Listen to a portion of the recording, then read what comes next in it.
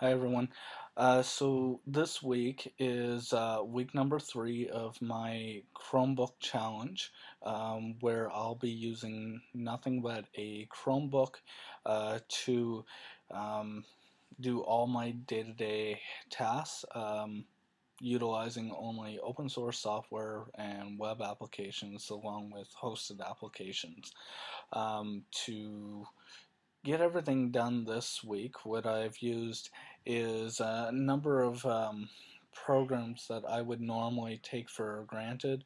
Um, in like a Windows environment, hotkeys or something that I use, and also I usually automate tasks using an automator in a Mac environment, and also creating just little shell scripts using terminal um, in a Linux environment. So what I found that helped out with doing hotkeys this week um, is a program called PopChrome.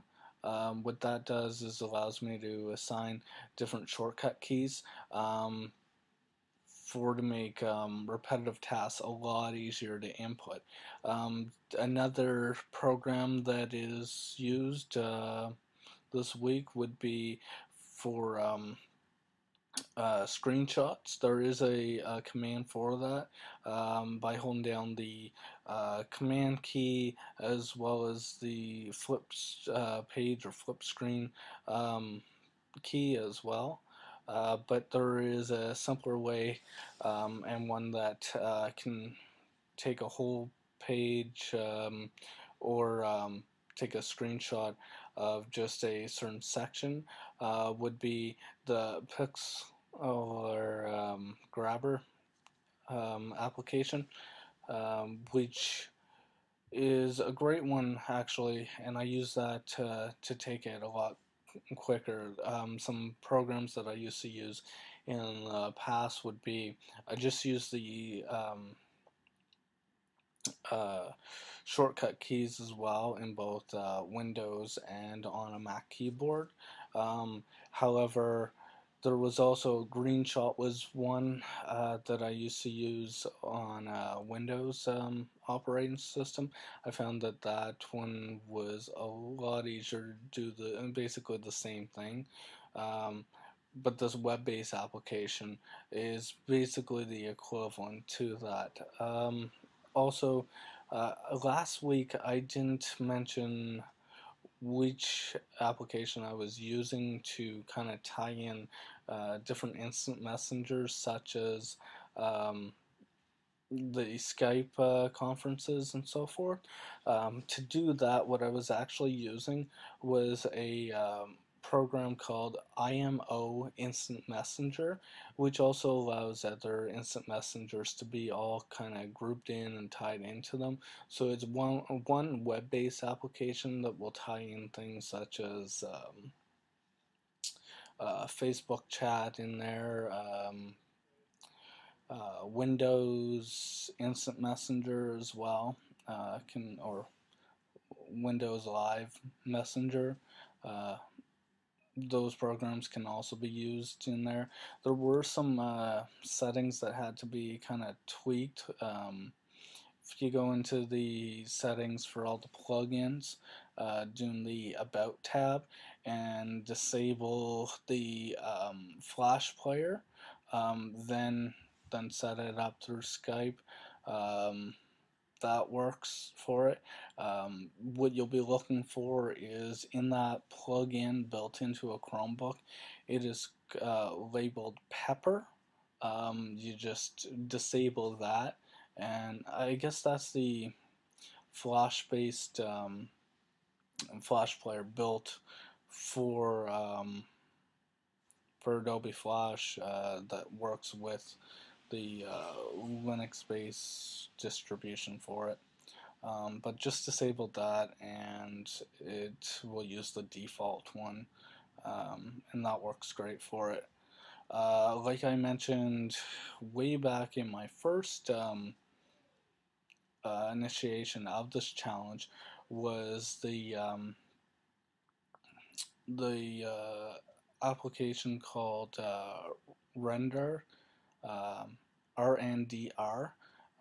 What that does is it allows you to use different plugins normally not supported by Chromebooks, such as a real Flash player, and also Silverlight and Java plugin from Sun Micro.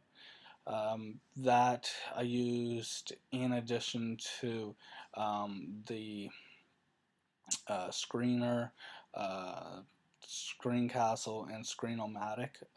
Those were the three applications that, in conjunction with that, um, if I made a application for the web-based store, which I did, I found that I still needed to have a plugin that supported. Well, this web-based application will turn on that in an extension so that it saves that page and allows me to install the Java plugin, which therefore allows me to use the web-based applications of like Screener, Screencastle, and Screenomatic.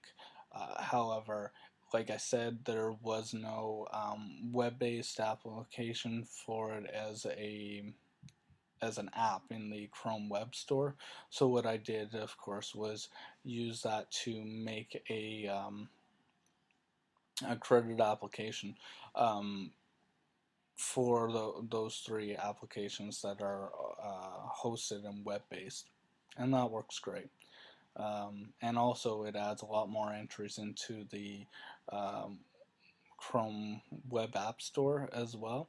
Um, because like I said earlier, the only thing that I found in there was simply a screencasting application that did not allow any publishing or exporting of video that's recorded, um, such as to publish it as either a file format or a like an MP4 file format, or even to uh, publish it and upload it to different video sharing sites such as YouTube and Vimeo. So that in a nutshell, some of those powerful things that you can do without requiring Windows, Linux, or Mac that you can accomplish very easily in Web App Store. Also, I mentioned that I do programming. However, how am I doing it? Because I can't use Notepad++. In fact, um, a lot of the web apps have to have a way of doing text editing, and it has to be able to convert into the right extension format.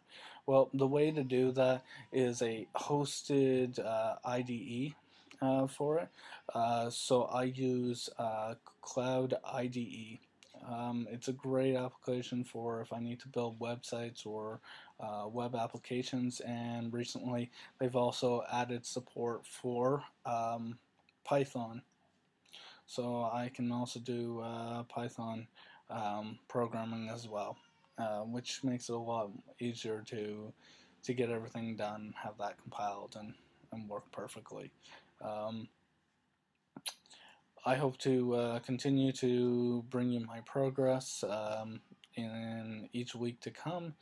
So far, there was some challenges, and some of them tasks that I do each and every day and taken for granted are now things that I can accomplish. So it's starting to become a pattern of being able to do everything that I would normally do without having to think about it. So it's really grown on me, and even power users like myself can still accomplish anything that they would normally do in their Windows, Mac, or even Linux environments.